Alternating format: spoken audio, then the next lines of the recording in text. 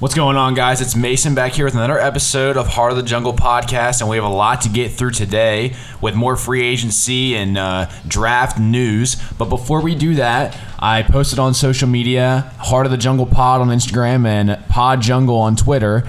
How would you guys spend your $25? And if you guys haven't seen that post, go ahead and check it out. It lists a coach, quarterback, 2 wide receivers, a running back, tight end, and kicker. And each position has 5 players, ranking from $1 to $5. And I got to say, I got to go with my man Davis. The way that he spent his $25 is the way to go. The GOAT coach, Paul Brown, Boomer Esiason, Icky Woods, got to have that Icky shuffle every time we score a touchdown. AJ Green and Chad Johnson, Tyler Eifert, and Mike Nugent, I think is the best way to spend that $25. So appreciate you guys commenting on that post. Really means a lot. It was a lot of interaction that I didn't expect to come so quickly. So thank you so much for that.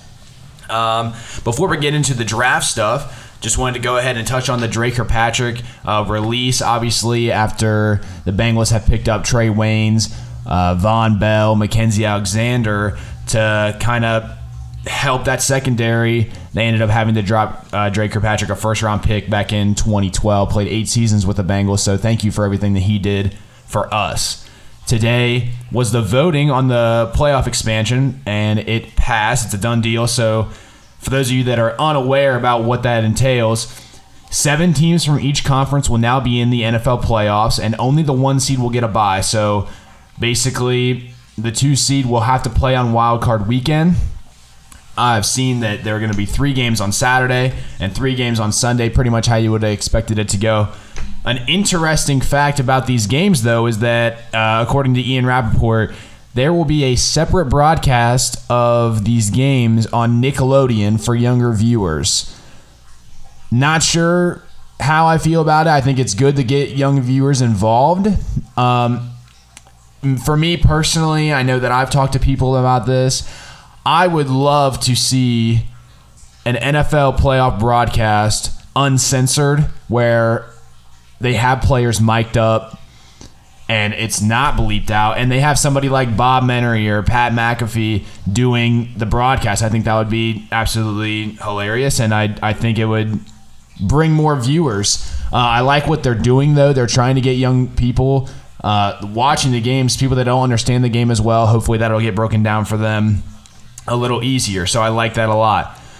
Another thing for NFL draft, moving over to the draft, is that because of this unique situation, the NFL has been trying to adapt, as have all the leagues across the country, on how they should move forward with their sport. Now, luckily for the NFL, it's only affecting free agency so far as not being able to get physicals in, and obviously owners trying to interview their draft prospects.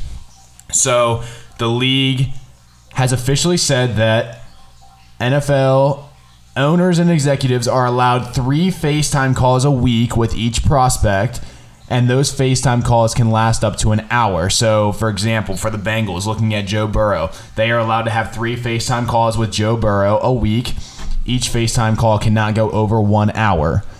So, and I am told that the Bengals have been in contact and have FaceTime Joe Burrow, and Mike Brown was on the call and set aside time at the end of one of the calls to let Joe ask any questions about Cincinnati. Anything that he may want to know, places to go, things that the city is about, type of questions that Mike Brown or other executives that are on the call could answer.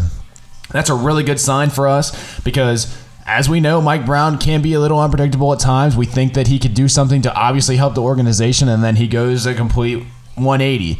But if he's setting aside time to let Joe Burrow ask about Cincinnati, then I feel like that's a good sign for where we're headed. And hopefully, I know everyone in Cincinnati wants him. I want him. And it's just not a done deal yet. Draft day cannot come soon enough, but I think that's a good sign for us. I was on Andrew Siciliano's Instagram live stream with about 20 other people. If you don't know who Andrew Siciliano is, he does the Red Zone channel for DirecTV. So I was on his live stream, and because there weren't as many people, he was kind of doing a Q&A, and I was getting some of my questions answered. And per him, there are no updates on the Trent Williams to the Bengals per se, but the Redskins are more focused on getting Trent a deal that he is happy with. And Trent Williams, he has 1 year left on his deal of $12.5 million for the upcoming 2020 season. I've seen reports that he says he wants to get that number up to around 20, although his agent has said that that's not true. So hopefully, I mean, he is 33 years old, I believe. So he's kind of getting up there in age, closer to his mid-30s. As an offensive tackle, that's tough to stay athletic enough to keep up with these ferocious defensive linemen. But hopefully, so the Redskins are trying to get that deal done, and then they can move into trade talks from there. Also on that live stream, I was asking you about what the Bengals should do with Andy Dalton. So there's a big chance. Ian Rappaport reported a few days before I was on the live stream. I just didn't know if he had any other information. There's a big chance that the Bengals keep Andy Dalton until after the draft or possibly for the foreseeable future. He only has $17 million against the cap, which is well under the Bengals' budget, as they are not going out of their way to spend money before this year, at least. I know that this year has been a little different. And as always, he's there for a fallback option. I know we hate to see it, we hate to say it, but there have been plenty of examples of Heisman winners that come into the league and their game just doesn't translate.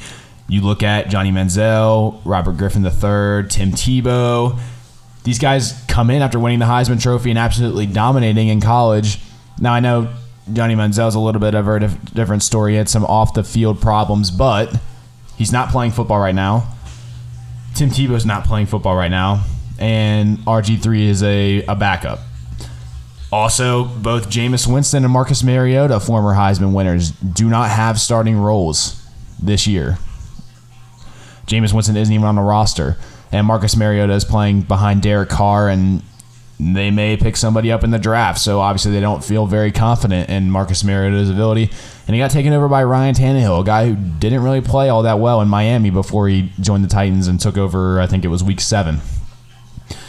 So I hate to be the one to say I don't think that'll be the case. I am expecting big things from Joe Burrow, but if things go south with that situation, I'd rather have Andy Dalton than a guy that knows the system very well. And we forget that he's won playoff games for us. If they upgrade that offensive line and the defense doesn't have to be on the field for almost what it feels like 3/4 of the game, he's still a guy that can go out there and make a few plays. I know he's not a guy that Cincinnati has been ecstatic to see out there every year, but he's a nice guy to have as a plan B if this Joe Burrow thing doesn't work out. Again, I don't think that's going to be the case, but I think that's kind of how Mike Brown is thinking.